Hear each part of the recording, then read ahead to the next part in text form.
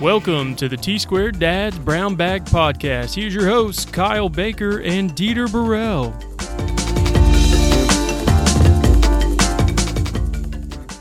Hey, welcome back to the T-Squared Dad's Brown Bag Podcast. As always, it's Dieter and Kyle here. And today, Dieter and I are going to be discussing a little bit of the differences between having an architect and having a designer. Specifically, whenever you're talking about residential design, with everybody building houses nowadays, the markets are crazy. We're getting hit with a lot of work like that. And as you guys know, I'm building a house currently and going through that process. So we're going to talk about some of the pluses and some of the minuses of using a designer versus using an architect. And we'll give you guys some real world scenarios of what's been going on lately to kind of help you guys navigate through that. So with that, Dieter, are you working on any specific projects right now, or do you have any recent things that have come up that have kind of altered your perspective on using a designer versus an architect? Well, I don't know when you guys are going to be listening to this podcast, but happy Friday to everybody.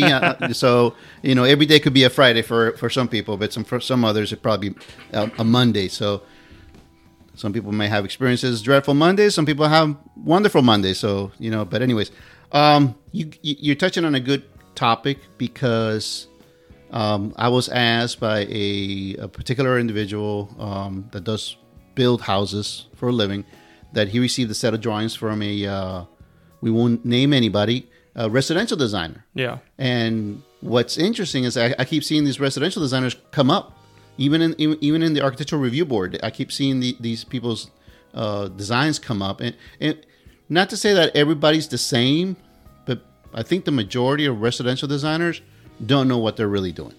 Well, and isn't it true that you can design a house without having an architectural license? Right? That's correct. You can do a design, in you the can state do of Florida, drawings yes. In the state of Florida. You can do that without having any real schooling as to what it means to put a building together. That's correct. And I think somebody mentioned to me if they've ever heard of a software called Something Architect. I looked into it, and it's a very simple software to use. It models the house. It does all the roof pitches and everything else. And it'll spew out door schedules and window schedules. And unless you know what the code requires for egressing out of, bedrooms from a house, or separation between the garage and the main living space, you wouldn't know there's certain things the code requires. You ask that residential designer a few things, and you could probably spot where his strengths are and where his weaknesses are. Right. Obviously, a lot of them, the older guys, have gone through it because they've actually gotten rejected by the code official because they've had to show something on the drawings. They've more learned through experience Right. along the way than learned through schooling. Right. And you typically never see, I'm not seeing not one single plan where it shows me a reflective ceiling plan, ceiling fans, in some cases, can lights, diffusers for air conditioning. They don't get into the weeds as far as a design criteria for anything that has to do with residential. But not that the code requires it, but it does require, to some extent, somebody that's pulling a permit for mechanical systems to do some sort of diagram. And it baffles me that code officials don't ask for that kind of stuff. They just want an energy formula. Yeah. Like, here's your calculations. Does it meet the energy calcs? Okay, it does. Okay, great. Go ahead and put the unit in. Doesn't matter what it is. In some cases, a lot of those guys that do install that system, they probably know what they're doing because they've done it so many times. They've probably gotten phone calls back from people that they didn't set up the system correctly, or undersized it, or oversized it. I've had cases where, you have a house that has tons of windows, and you can't use the same formula for a house that has tons of windows, because obviously that the R value on a window, it's a lot less than a wall. So, but I think what's been happening is people call the architect, and yes, he does charge more, but a architect can't compete with a residential designer because he's a draftsman. That's what the residential designer is. Yeah, most residential designers are really just draftsmen that have decent design abilities. What you're really getting whenever you work with an architect is you're getting things that are completely thought through for the entire project. You're getting all of these extra drawings that if you talk to a residential designer, they'll say that they're unnecessary or something like that. But really what it is it's to protect you as the buyer, as the owner, to make sure you're getting what you want in the end, right? Like the house that I'm building right now, I did a semi-custom home. I drew up and edited some of their plans, made some changes along the way, but the set of permitted documents that I got consisted of maybe 6 or 7 sheets, no interior elevations, no real schedules that were breaking out like pieces of the project, no reflected ceiling plan. It was just an electric plan, so I knew where I was getting a ceiling fan versus a can light. But it doesn't show diffusers, it doesn't show any of the mechanical equipment, it doesn't show any of the coordination between that stuff. And that's pretty typical for a residential design. And if you're building a typical house, it's probably enough, especially if it's more of one of these like cookie cutter type things where you're buying a plan online that they've probably built 50 or 60 times. They've already figured it out along the way. But for my case, I edited a lot of their plan. Right? And so by them not actually having an architect on staff to work through all of those changes and figure out what those problems might be once those changes were made, we're running into some things. And luckily, me being in the architectural field, I'm out there doing site visits for my own house and seeing these things and bring it to their attention. And then they're able to kind of fix them along the way. But when you get an actual architect to help you at the very beginning of the project, you're not going to run into those things nearly as often because he's thinking about them or she's thinking about them from the very beginning, right? Like at my house, I had to pay extra for a change order on having a backsplash in my kitchen, where I thought it was standard when I saw the plan. It actually wasn't in the price that they gave. And because there's no interior elevations of the kitchen cabinetry layout, like it's all broken out into separate disciplines. I have cabinets and I have the plan, but I don't have the two speaking to each other in an interior elevation, where I could have caught it at the very beginning and said, hey, we need a backsplash here, as opposed to having to pay a change order in the field.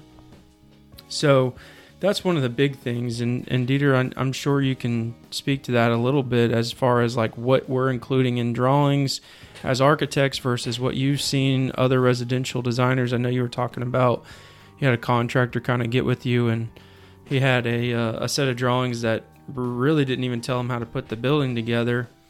And so he was looking for someone to help kind of detail some of this stuff out. I think what happens is the residential builders, they know that when they get a residential designer set of drawings, it's an automatic, like they know for a fact when there's less information, there's more change orders. Yeah. So when they get into it and they price a job, depending on who you're talking to, they may tell you, say, hey, we're going to price the job to frame the building and give you the box, but there's no information for finishes. There's no information for the type of lights that you want.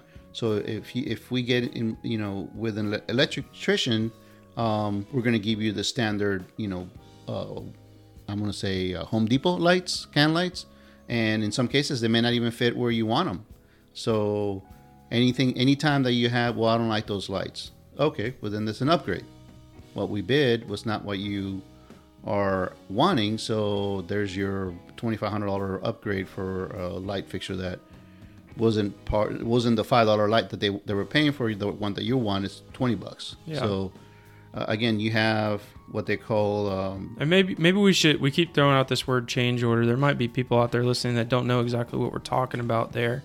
And a change order is anytime that you make a change to your drawings that either increases or decreases the price, depending on what you're making the change to. And typically with residential home builders, there's also a fee associated with filing that change order. So like the contractor that I'm using, every time I make a change order, whether it's $10 or it's $10,000, I pay a $300 change order fee. So it's not like normally in commercial work, we find that it's a direct cost. Whatever it's going to cost them to do that change is what the owner has to pay. But in the residential field, the more change orders that they can push through, the more money that they're making directly.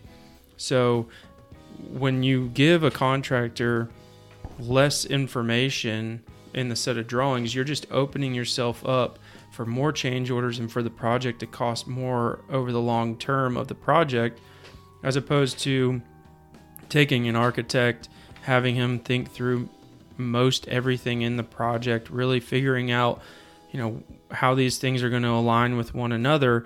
That kind of closes that gap for the contractor to be able to take and make change order requests. So, that clarifies a little bit every time we say the word change order, what it really means. And, you feel like you're protected.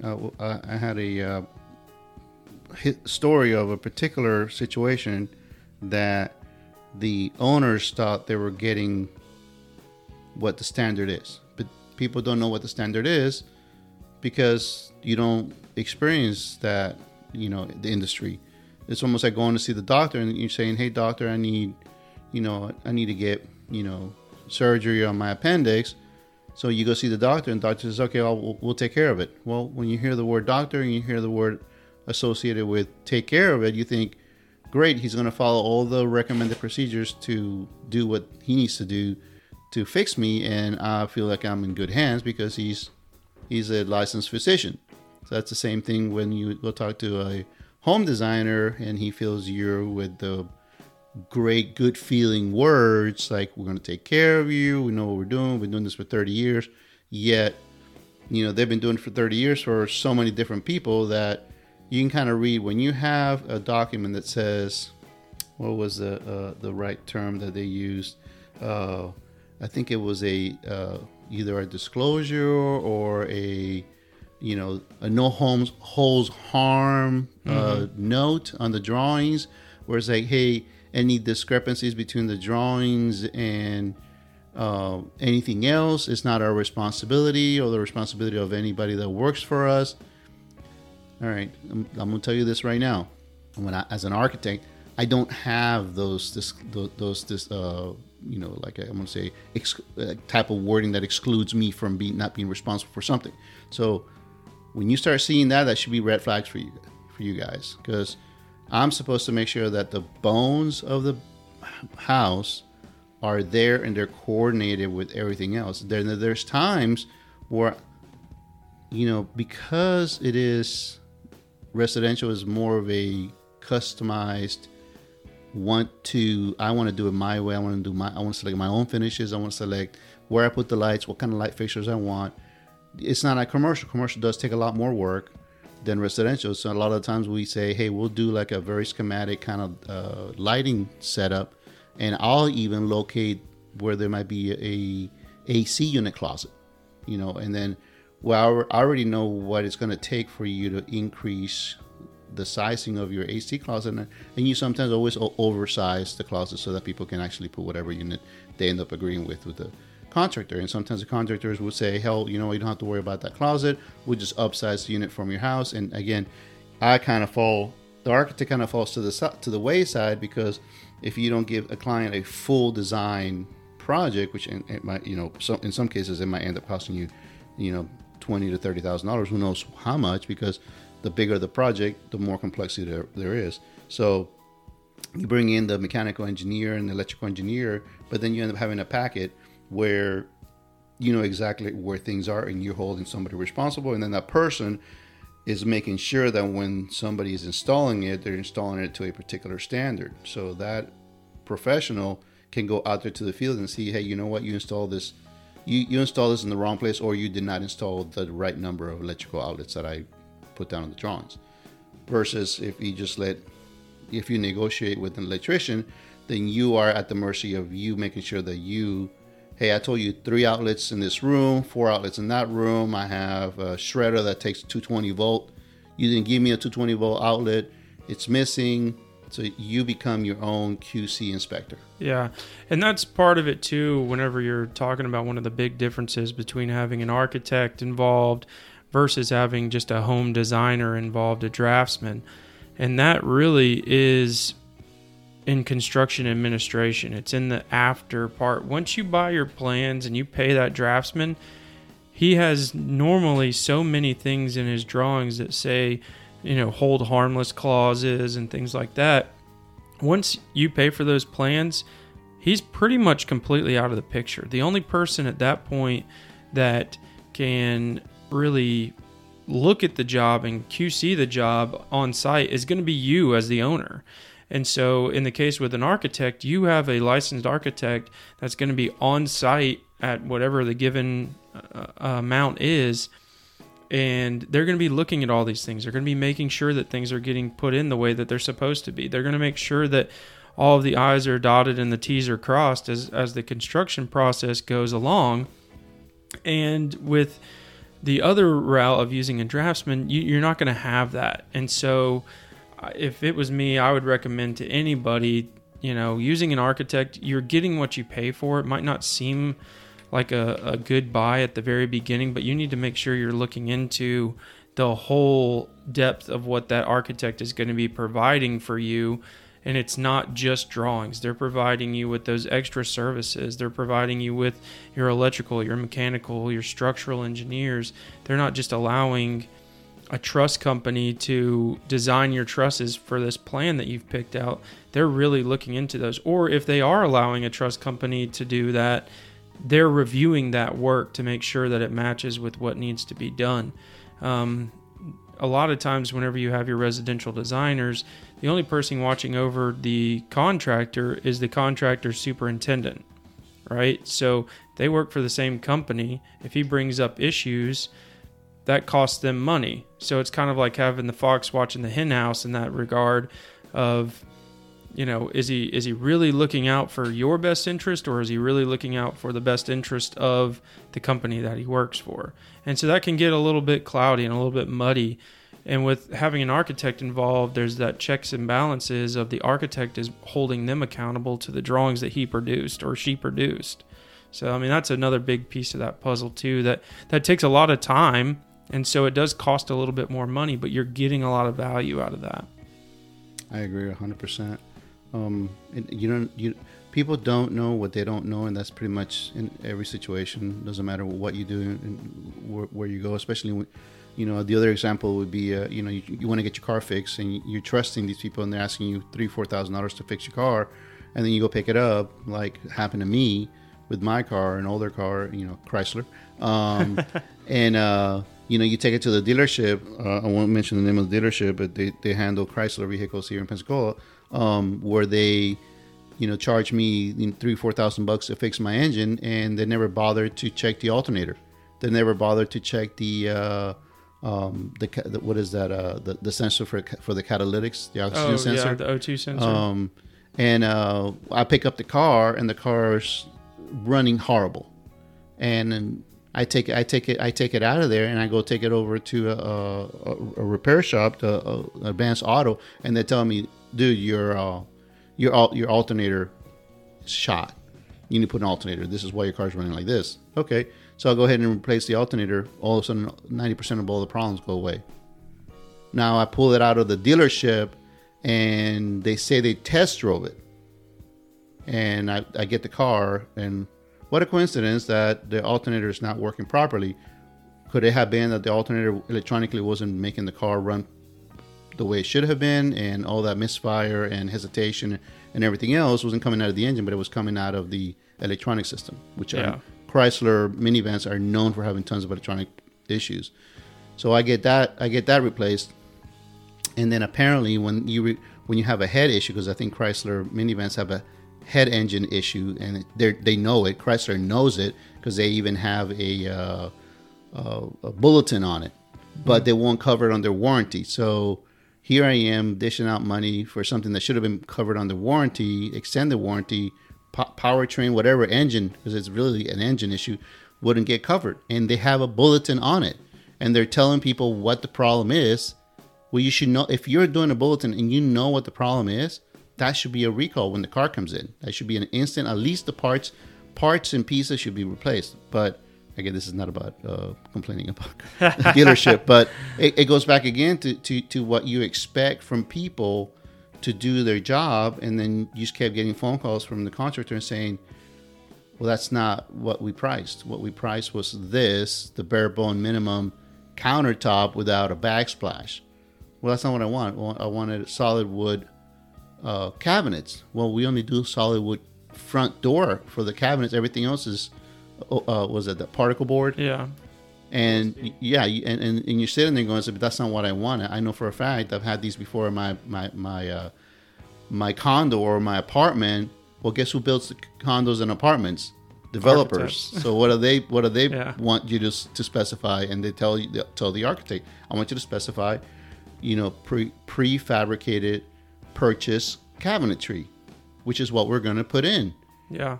So that's what we end up doing. We end up doing like prefabricated when there's a specification on it that gives them detail on what it is, and they don't want you to spend a penny more because they want to have the freedom to be able to pick whatever the cheapest product is. Right. Part of the job of an architect is to watch out for the owner's best interests.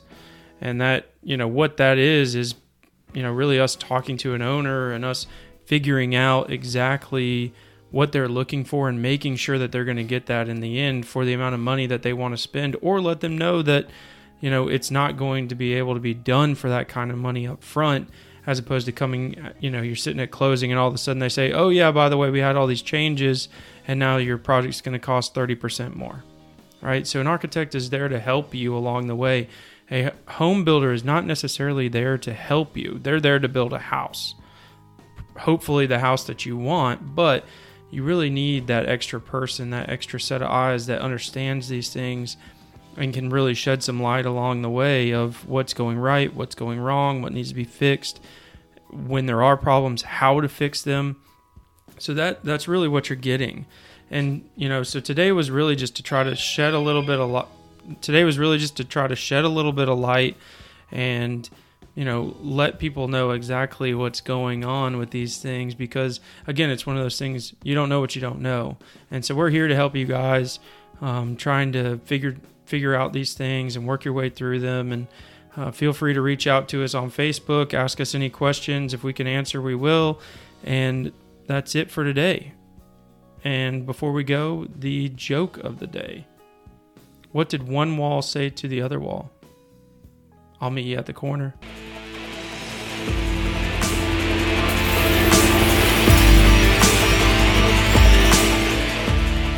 Thanks for listening to the T-Squared Dad's Brown Bag Podcast. Please subscribe on your favorite platform, and we will talk to you next time.